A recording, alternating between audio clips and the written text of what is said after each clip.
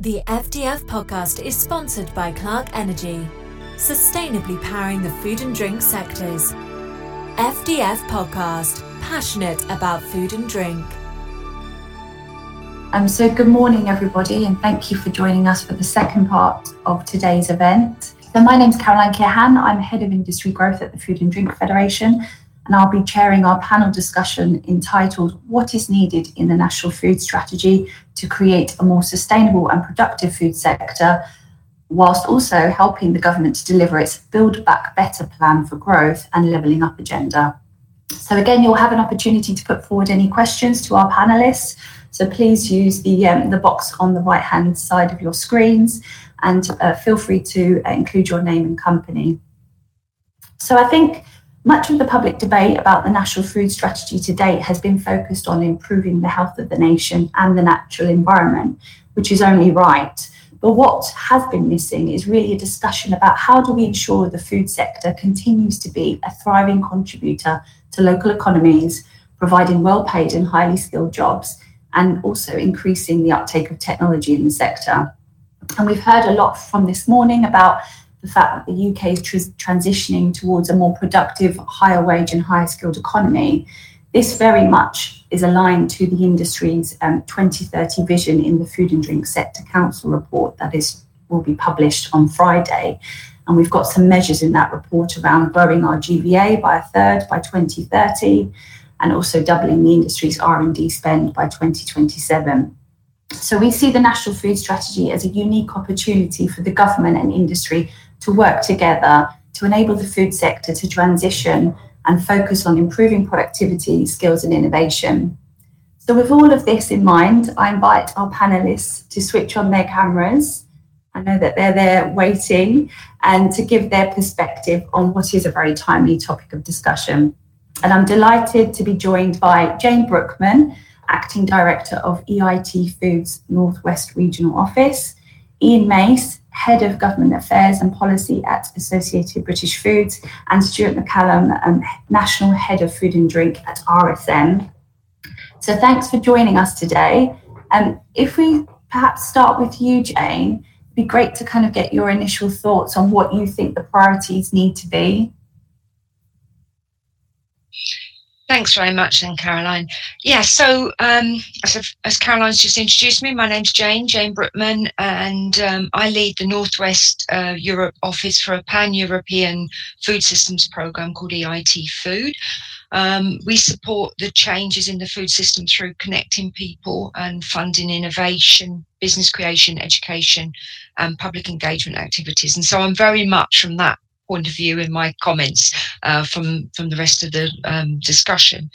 I've worked in this space for about 15 years between businesses, the research sector and governments, and that's how I've had such a long and fruitful relationship with FDF, working together to try and help businesses with support in innovation and higher level skills. So my wishes, and I think some of those points have been put on through the discussions earlier, are around a greater appreciation for the complexity of the food and drink supply chain in both government thinking and in support measures. And I don't just mean grants. That was something that Ian was talking about earlier. Food manufacturing often falls between the cracks between government departments, but as Laura mentioned, I do genuinely believe that progress has been made to date, but more would be great. I think that we need to support innovative businesses to both grow, which is an important thing, and also stay and have their success within the UK. And to do that, we do need a different levels of support than what is available now, particularly in England. We need a support across a range of grant types, sizes, other support mechanisms. We need things that last longer than some of the mechanisms do at the moment. And we also need to pay attention to local and national geographies. I think we need support for things that are not maybe very sexy, such as knowledge transfer, benchmarking, cross-industry learning, and addressing some of those capital requirements. I really, really would be excited if we could get some deep demonstrators going, with substantial and long-lasting support for SMEs. There's some really good work going on in Ireland around deep demonstrators, and in other countries such as Holland. And I think we need those to bring ideas through to market at scale, but we should be building on existing facilities and schemes wherever we can. On the innovation skills area, I think we just need consistency. We need support for the next generation of leaders. We need to build on some of the excellent work that's already started in cross-supply chain programs, SRC and EPSRC, and we also need to really maintain and build on the work on the knowledge transfer partnerships, the KTPs. Thank you. Thanks for that, Jane. I'll ask Ian to go next. Thanks, Caroline. Yes, good morning, everyone. So my name's Ian Mace. I've worked for ABF for almost 20 years. I used to be an accountant, but somehow I've ended up working in public affairs. So for those of you who don't know, ABF is a FTSE-listed global food manufacturing and fashion retail business. In the UK, it's the largest agri-food business from end to end. It owns brands such as Twinings Tea and Jordan's and Dorset Cereals, Ryvita, Patax, Kingsmill, Silver Spoon. It's also got large B2B businesses such as British Sugar and AB Mauri, which sells yeast and bakery ingredients. And it has a wide range of animal feed and farm supply businesses as well. And my CEO, George Weston, is a member of the Food and Drink Sector Council, and as a consequence, I've been involved with various working groups over the last few years. I know we're here to talk about the National Food Strategy, but a bit like my namesake, Ian Wright, I'd like to start with some sort of important context. So in 1960, the average household spent 33% of their income on food. Now it's 13%. And that improvement in the affordability of food is a key part of the increase in living standards that we've all seen over the last 60 years. We've also obviously seen an incredible improvement, I think, in the variety and range and taste of some of the food that we have so widely available in the UK as well. And that's all been driven by decades of investment through the whole food supply chain, raising productivity and reducing costs and resulting in more affordable food. I would also point out that we saw the benefits of all that investment during the pandemic, when many, many food manufacturers, large and small, had to increase their production, change their product mix, or adjust their supply chains as we all went into lockdown and the hospitality sector closed down.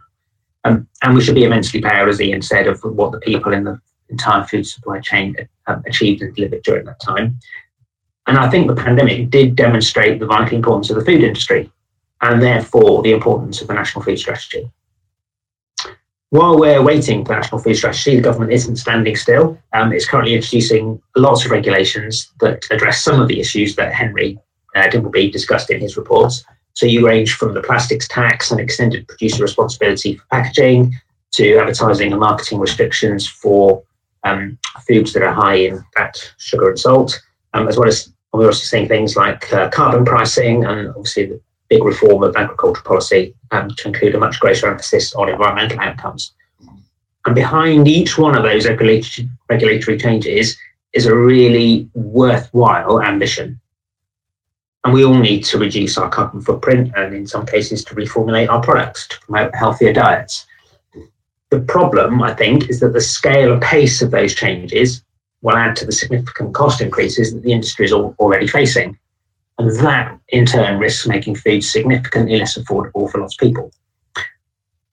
But I do believe that there are opportunities for government and business to work together to find short-term solutions to that challenge, while in the longer term, it seems to me that the answer of how do you make food more sustainable and keep it affordable is increased investment and innovation and higher skilled workforces.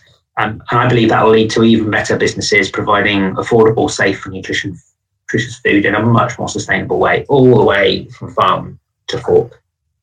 And that's not going to be achievable without attracting, developing and retaining a more highly skilled workforce. And then we all know, don't we? Everyone on this call, I'm sure, is a big fan of the food industry, that would be working in it. We know that it's the largest manufacturing sector in the UK, bigger than automotive and aerospace put together. We know it's in every part of the country, and indeed all the 4 nations. So I would hope that the government will take an active interest in the industry's proposals on that upskilling agenda, because it's got such an obvious relevance to their levelling up agenda. So I do think there's a huge opportunity here. We just need to work out how to grasp it. Thank you, Ian. And last but no means least at all, Stuart, if you wanted to kind of introduce yourself. Thanks, Caroline. Yeah, thank you. Just a bit of background about me and also a bit more about RSM. I'm a partner and I'm based in our Glasgow office. I'm a qualified Scottish Chartered Accountant. My career has had food and drink, throughout it from that date of qualification. My first role in qualifying was working with an M&A team for a global chain of hotels. And what astonished me when I globetrotted around the world was the quality of UK food and drink and how people in every part of the world absolutely appreciated and loved it. It really opened my eyes, and I think just to that quality and the range of products that we have. Returning to Scotland, my career has either been in roles in banking or advisory, as I am now with RSM. My spells in banking included running a food and drink sector book, which was really informative about the dynamics of how funders approach lending into the sector. And that, I guess, opened my eyes again to the many growth paths and plans that companies in the sector can take. So I've been with RSM for a total of about 14 years, and I sit within the Glasgow office, well, currently sitting at home, in my home in Glasgow rather than our office. And I've been supporting clients with their growth plans, understanding management information, helping focus on strategy. Many of them are in the food and drink space. As we've matured as a firm, we've invested in having more sector knowledge across our UK firm and our global network. We've got 35 offices across all parts of the UK, all the nations, and we're very regionally diverse. And I think that's part of what you said, Ian, is the food and drink sector is regionally diverse and it's important in so many levels. We've also offices in every key country around the world, which has been another key factor around growth in the food and drink sector. We've supported clients. I have regular discussions with my teams in the US and in other global parts of the world that are important export markets for the UK. So we sit in the tier below the big 4 in every country, and we'll fight with peers to be 5th, 6th or 7th in each country. Our focus is on middle market businesses, which are in the main SMEs, corporates and smaller listed entities. So really mirror the food and drink sector across the UK in terms of the type of entities that are working in the sector and we're working with as well. So taking all that into account, our sector approach has accelerated as even through the pandemic we've seen growth, helping existing clients, winning new clients, and we don't see that slowing down soon. We're ambitious to further accelerate our growth, and we see sector knowledge has played a large part in that success, and we believe will help that going forward. We've got a UK manufacturing group, and as part of the largest subsector, as Ian highlighted, within that being food and drink, I took up a UK sector role just about 18 months ago to drive more consistency across our 35 offices. We work closely with Make UK, where we did a survey late last year on reviving and rebalancing regional economies through manufacturing. So it's quite relevant for today's discussion. And over the last 18 months, we've worked closely with Food and Drink Federation, where we've done sessions on data, digital, funding in the sector, R&D, capital allowances, which have been key parts in terms of supporting sustainable growth.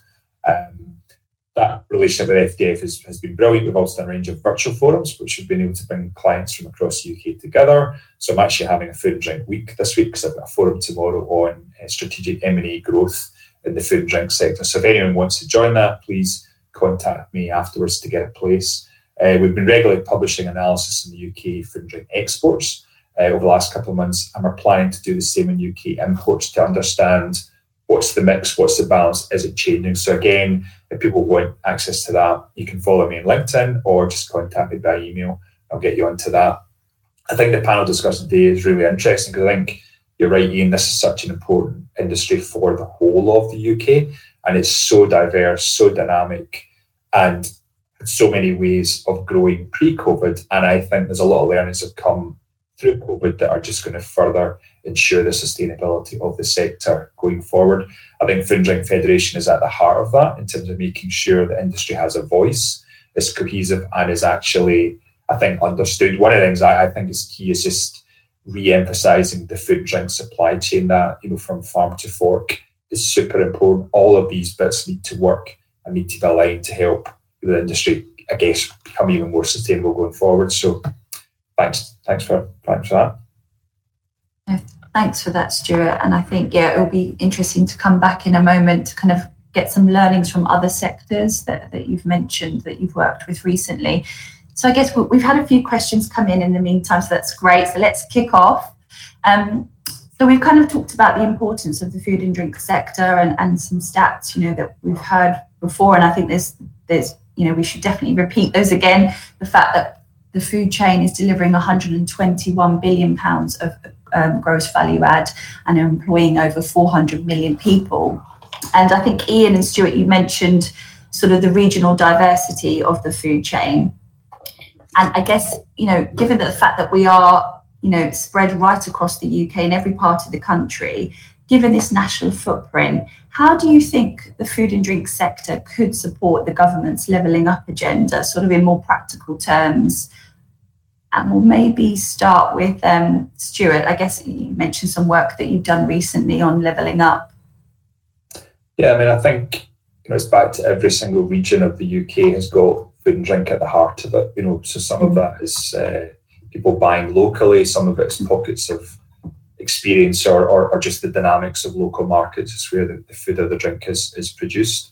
You know, I think part of this is that regional diversity of the food and drink sector can support, you know, that sort of labelling up agenda. You know, the Northern Powerhouse has been good, the Midlands Engine has been fantastic. So I think a lot of what we did with the UK, some of the kind of feedback was just the fact that, you know, the regions and rural economies need to have better digital connectivity. You know, you can't use technology and digital if you don't actually have the infrastructure to support that. I think the focus on improving rural and regional transport links, you know, to allow regions to work more closely together, then as a UK footprint makes a lot of sense. And I guess prioritising regional projects over national projects, so breaking it down into what happens for regions, building up strong regionally to UK level.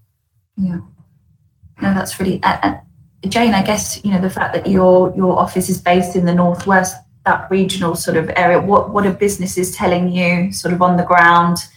How do you think we could sort of? It's Northwest Europe, though, Caroline. Northwest Europe, rather than. We need to remember that.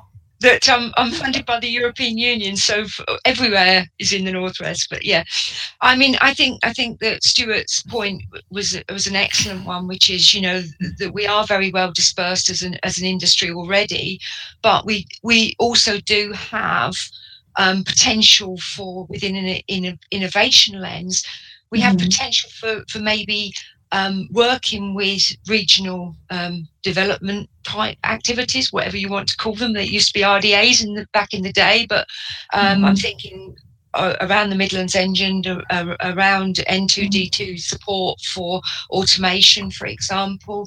And if you think about York, where you have the Nestlé Centre there, and then you've got in the Birmingham area, you have Mondelez and Reading the same way. They can act as focal points, I think, for activities, especially if they work with the local with the local support mechanisms, to provide a local ecosystem that supports innovative companies. You've then got that whole idea of having the large company that maybe would both help to develop those smaller companies, as well as being a straightforward customer, because anybody who's worked with small companies will know that it's not just about money, is it? It's about having that help to scale up and getting that information and understanding how the business works, because often, especially if you're a technology-led company, you know how to do your technology bit, but you may not know quite how that fits in to the larger market. And I'm thinking, you know, if you look at some of the examples that we have around in East in the east, we've got Hethel Engineering, I know, that are doing really good work. And again, in the southwest, we've got some really good examples. And of course, we all have to bow down to Wageningen and say, they've got it right, they know how to do it, and something like that would be fabulous. Or even something at a smaller scale would be great. And I think that would really help spread the jewels around the country even more. And I'll come back to sort of the UK strength in that area in a moment, Jane, but I'll just bring in Ian. In terms of sort of the levelling up agenda, what do you think the food and drink industry can do in terms of its contribution? I think it's, in one sense, it's relatively straightforward. It's providing good quality jobs, lots of investment, training and developing our people in all the places that we already are. We're already everywhere across the country. And in some parts of the country, we're a very significant part of the economy, and there's nowhere that we don't play. And I suppose the other thing to bear in mind is that there's the knock-on effect on local engineering businesses, local logistics companies, local marketing and design companies, and everything else, local advertising agencies. So the food sector touches so much else that I think if we've got a vibrant food and drink sector, manufacturing sector, then we will be contributing to levelling up. And it's just leveraging that, and the more successful the food industry is, the more successful levelling up will be. Yeah, no, that's a good point. And Jane, you mentioned sort of our centres of excellence across the UK in terms of food and drink, and I think it's fair to say the UK has a very strong reputation when it comes to R&D and product innovation. But what about sort of process innovation? What do we think the National Food Strategy could do in terms of supporting more businesses to increase their use of automation, increase sort of digitalisation? Do we have any sort of examples of where we think that the food strategy could look at that in terms of practical action? I mean, I think that some of the work that's being done out of Lincoln University is some very, very good examples of practical near market implementation type work that's going on between universities that are maybe a little bit further away from the sort of blue sky research. But I think what's important is some of the support that Lincoln has, for example, is linked in with Cambridge University as well. So it's not that the ivory tower universities should keep away from this type of activity. So I think, I think the Midlands Engine work, I know there's quite a lot of work based out of Nottingham University where they're trying to engage with the local businesses and the local sort of government organisations there to try and see how we can get automation into businesses. But it does come back to that working in partnership, but it also comes back to the point that none of this will work just by sharing the research. We do need a whole group of measures and around some of those capital expenses and how they're dealt with, because okay, we do have a very strong driver now, much more than we did maybe 5 years ago, to get the automation into our businesses, but it's still not an easy sort of thing to do from a financial point of view. So especially for the smaller companies that want to grow and the maybe lower margin but large companies. Yeah. And I mean, I'll move on to Ian and Stuart. I know that there's some great examples, even, for example, in Wales. We know the Welsh government are supporting FDF Cymru and a partnership with the Advanced Manufacturing Research Centre, where they go into businesses, sort of follow the production line. Okay, what challenges are you facing? And then kind of developing the solutions with the business. So I'll bring in Ian and Stuart here. So I think thoughts on sort of how do we get an increase in automation and technology? Sure, and I think Jane's absolutely right. It is about, a lot of this is about applying technology that is already out there. It's not about complete cutting edge new stuff. It's how do we do it? And I think there's a couple of points I've made. So the first one is, I think there's a challenge for small and medium-sized businesses in particular about knowing what's achievable, what is out there that is already doing this automating processes that are already automated by other businesses out there. We know how to do it as an industry, but the individuals don't even know it's possible. And then I think there's a second point, which is about the need to upskill your workforce at the same time. So if you've got more automated factories, you need a different level of skill in your workforce to be able to operate them. And again, I think the large businesses, they've got access to graduate recruitment schemes, and they've got access to apprenticeship levy and so on, and they can sort of find their way through that. So I think one of the things that we need to do is to remember that the food and drink industry is very fragmented geographically, as we've already discussed, but it's also got a huge number of SMEs. It's not like the automotive sector in that sense, or aerospace. It's lots and lots and lots of small and medium-sized businesses. And that brings lots of strengths like innovation and entrepreneurship and so on. But it means that getting the knowledge of what is out there to those businesses is a challenge. And I think that's where advisors play a part, business advisors, but it's also where the Food and Drink Federation, I think, can play a part in terms of bringing that knowledge about what is available and what's out there. And I think there's a role for the Food and Drink Sector Council to do that as well across the whole supply chain. It's a change of attitude, and we need to, but people need to understand what they can and can't do, what is out there. And I was going to say, certainly if I sit in Glasgow and look at Scotland, there's been a huge emphasis and awareness of the importance of manufacturing, but especially food and drink manufacturing. And there's significant amounts of money being invested just outside Glasgow, kind of aligned to the Catapult programme across the UK.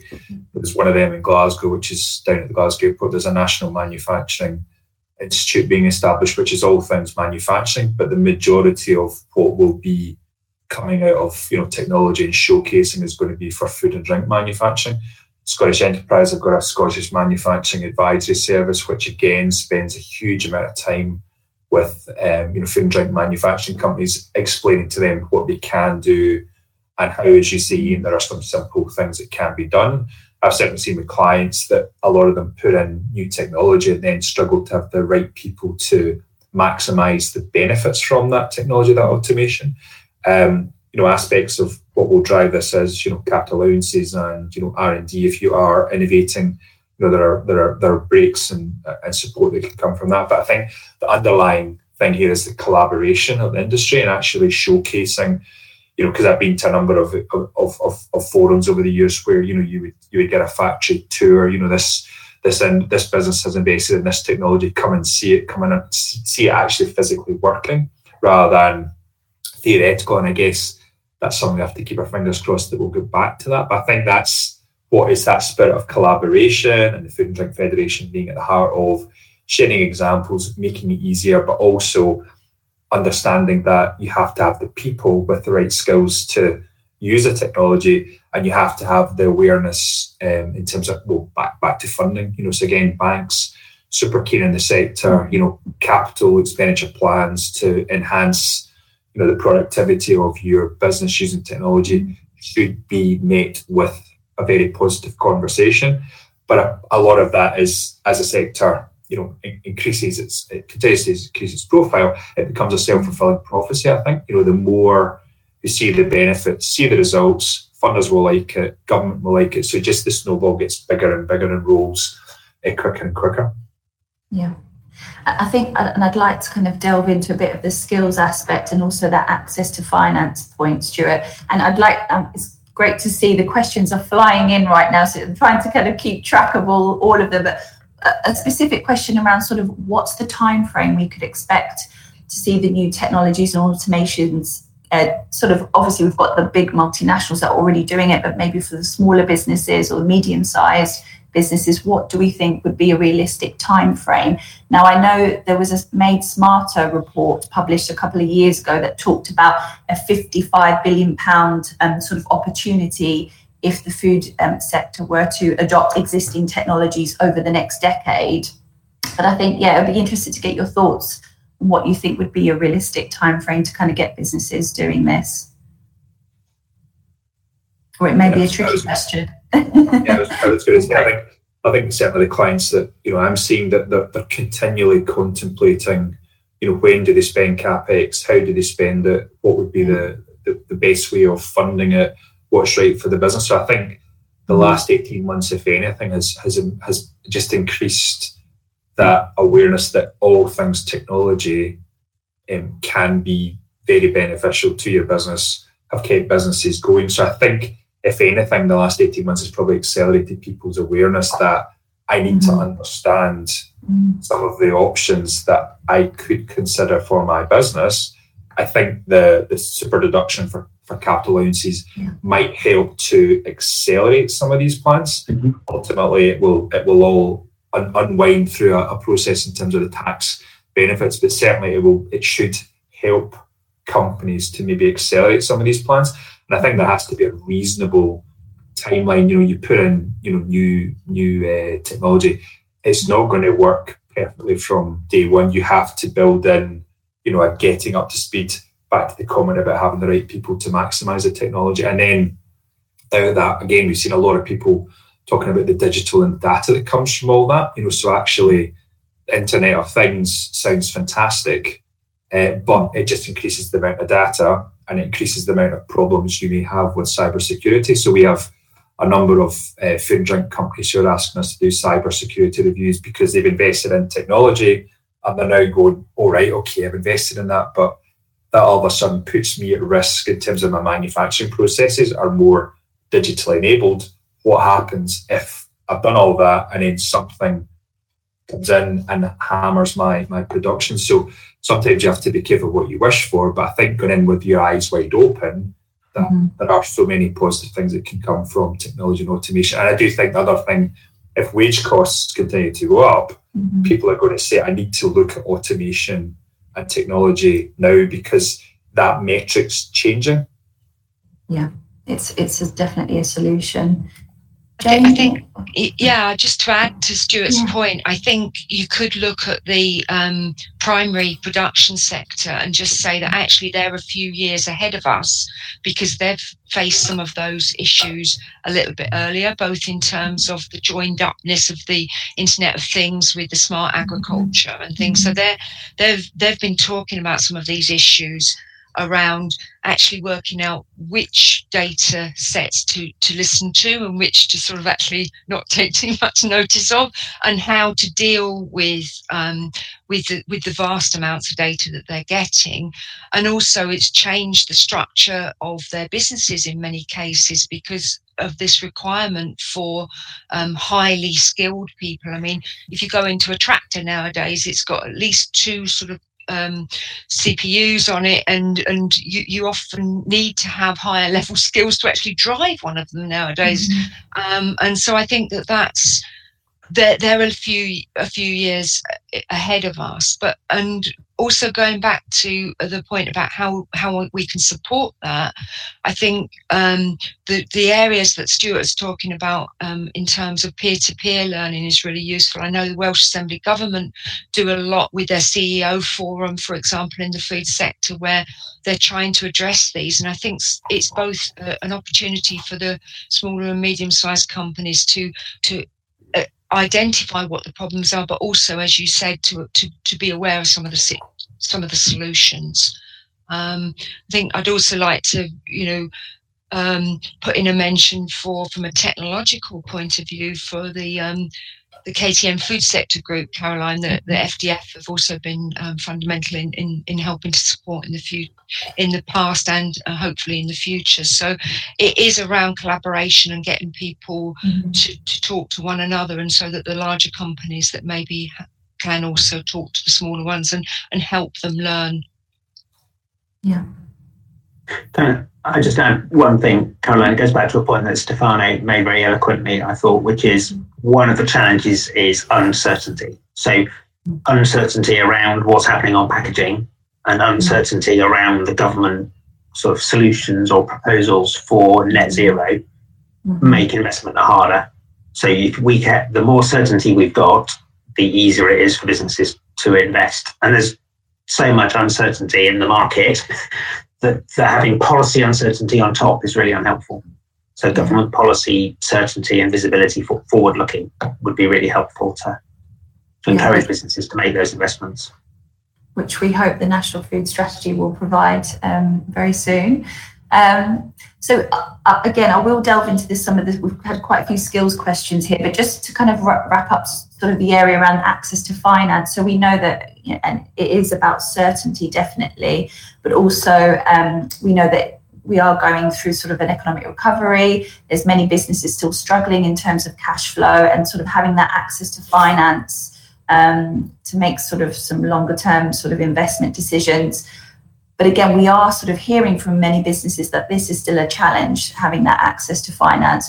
What sort of, again, it's linking this sort of to the food strategy, what sort of measures could we see? We've talked about super deduction tax benefits, and then also the R&D tax credits. How do we get sort of more food and drink manufacturers engaged in what's already out there?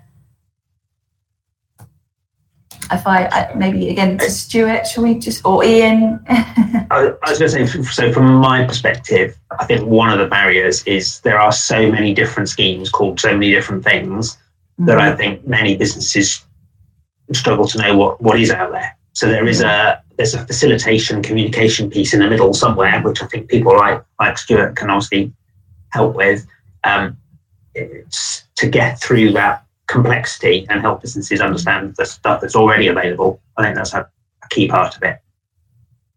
Yeah. I think that the underlying aspect here is that, the capital instances and R&D are reliefs. It's a benefit that's there, but the core of this is, if I put my old bank hat on, banks in general like the food and drink sector, and I think the greater clarity around the future direction of travel and the increasing sustainability should, again, it's like a self-fulfilling prophecy. It should then, make banks more comfortable in terms of lending into the sector. It will make them more creative in terms of how they're lending into the sector. The forum I'm running tomorrow has got some private equity investors talking about why they're investing in the food and drink sector as a whole. So at top of macro level, the food and drink sector is very, very attractive from an equity and a debt funder as well. And I think it's back to this: the more collaboration, the more clarity around the macro strategy, it just helps funders of either a debt and equity flavour to go, I like what's happening in that sector, I can support it. The innovation piece, we're seeing smaller clients raising significant amounts of money in terms of venture capital, and the whole move towards, I would say, a more sustainable food production model, in terms of alternatives to meat, dairy, all variations across the food and drink chain is attracting a huge amount of investor appetite. So, I think you have to go in with your eyes wide open. Why do you need the money? Who could you get the money from? And a lot of it is back to good old-fashioned relationships. If you're with the high street bank, do you know them? Do you understand what's going to tick their boxes? Invest a bit of time in it. And I think the food and drink sector strategy that's coming out should just help to make that a more positive and a more beneficial discussion for all, because funders need to lend money to survive, and industry needs money to keep growing, so it should be beneficial. Yeah, and hopefully, it will sort of demonstrate the opportunities there.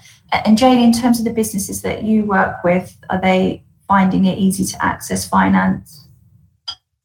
I think it's a mixed picture. I think it's fair to say. I think Stuart's sort of view on it is the right one, and obviously there's, in the UK and across Europe, there are a number of schemes such as EIT Food Run, one where we're trying to help early innovative businesses to actually get funding through both corporate and venture capital funding. And I know my old workplace, KTN, run a sort of investment ready scheme. And I think, you look at some of the growth in the ethical investment houses, such as Innovator Capital, I know I work with, they are really interested in solving some of these really big problems through investment in small innovative companies. But that's sort of a bit different from the type of investment that is required for putting automation into existing businesses. I think that they're a little bit different, really. That's more about development of new types of innovation, which will help the broader economy in 10 or 15 years, but maybe not right this moment. As Stuart said, the things like some of the meat products and some of the other technology and automation, which will help in the future. So. Yeah. Okay, if we perhaps maybe move on to we've got quite a few questions on the skills piece, and we've heard probably earlier this morning this sort of talk of this 500,000 unfilled vacancies across the food chain. Again, how do we have a view on sort of how the National Food Strategy can help the sector move towards this higher skilled economy, sort of attracting talent, upskilling our workforce? I guess for now, for the current situation that we're in, but also for the future in terms of green jobs. Ian, do you sort of want to maybe kick off on this one? Do we have a view as to what the food strategy can do to help us on this? So I think one of the challenges for the food industry has just been its, what I would say is a largely outdated image from a attractiveness perspective. I mean, as I said at the beginning, I've worked for ABF for 20 years, and the number of people within the business who are absolutely passionate about working in food businesses, they love it. They would never work in any other sector. And once you're in, I think you see how fantastic it is and how you can build your career in it. And it's, people love being in it. But that isn't the image from outside. And I think government and the industry together could do something about that and publicise just how attractive the industry can be. I think it's directly linked to the skills piece as well. I think if you want to attract new people into the industry, you need to be committed to training and developing them and helping them to see that there are job prospects and promotion opportunities and career development opportunities there. But I do believe all that's eminently doable. We've seen publicity campaigns before, haven't we, for whole sectors to try and encourage people to join one sector or another, and I think we could do something very similar. Yeah. And there's an element as well of working with the schools and education program. I think T-levels again would be a huge opportunity for food manufacturers to get out and engage with their local schools and colleges, and the young people coming out of them, and indeed with their parents, by providing great work experience opportunities as well. So yeah, there's absolutely stuff that should and I hope will be in the National Food Strategy to work in those spaces. And I think some of what you've just shared there, I think that is reflected in the Food and Drink Sector Council report, which is obviously due out on Friday. So we'll definitely see more of the detail of that. Stuart, did you want to come in? Is there any sort of learnings from other manufacturing sectors?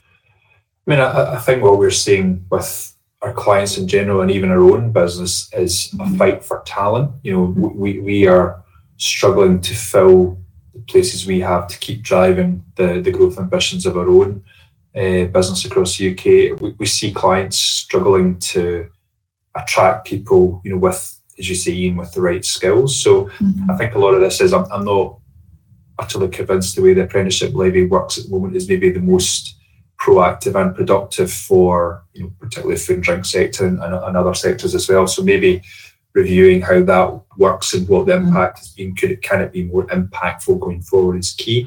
I think you've got regional variations, in that. So your point about, maybe interacting with local universities or schools in terms of different, geographies across the UK makes a difference. So again, there's no one size fits all. It needs to be a bit more nuanced, but at the heart of it should be, the industry is a fantastic industry to be involved in. It's going to be even more fantastic going forward. So why wouldn't you want to join it and get the skills and the experience, and the enjoyment from being in the sector as well? Because I think that's really key, is you've got to enjoy what you're doing. And, obviously all my clients are in the food and drink sector. They have been like you, Ian, they've been involved in it for many years. They absolutely love it, and they're constantly trying to innovate, constantly trying to grow. So it's that spirit of, this is a brilliant industry to be in. Why wouldn't you want to be? But it's got to be sold, because there's lots of other industries across the UK that are equally fighting for talent. Yeah. The competition is definitely strong at the moment. Jane, in terms of sort of higher skills, I know that you work with many universities. Yeah, I mean, I think also I'd like to comment that on the entirety, we need to start engaging right from the beginning. And I think that actually it's not just the kids themselves that we need to convince, it's the parents of the potential workers for us. And I know, my organisation is starting, has done quite a few day in the life type videos, just to try and help find materials there. I know I've been working with the IFST about trying to point some of the already amazing stuff out there that the IGD do, the FDF do, and trying to get materials there, because I think the careers services don't know us and they don't do a good job for us, and I think that's a real problem. All power to the people who go out there and go and talk to the schools and explain really what can be out there. I think on the higher level skills, I do think actually we're starting to get it right. I think that people are looking at putting money in and doing it across the supply chain. Again, another call for, if people are finding, I really would recommend that they look at the KTPs as a way of getting good people into their business. And it's, it does cost, but it doesn't cost as much as employing the people directly. That people often say it's like having people on a 2-year interview, and that if you at the end of it you want to pick them up, you've got the option of doing that. So again, that would be, I think in lots of ways, lots of stuff is going really well in that area, but unfortunately it takes time to come through, doesn't it?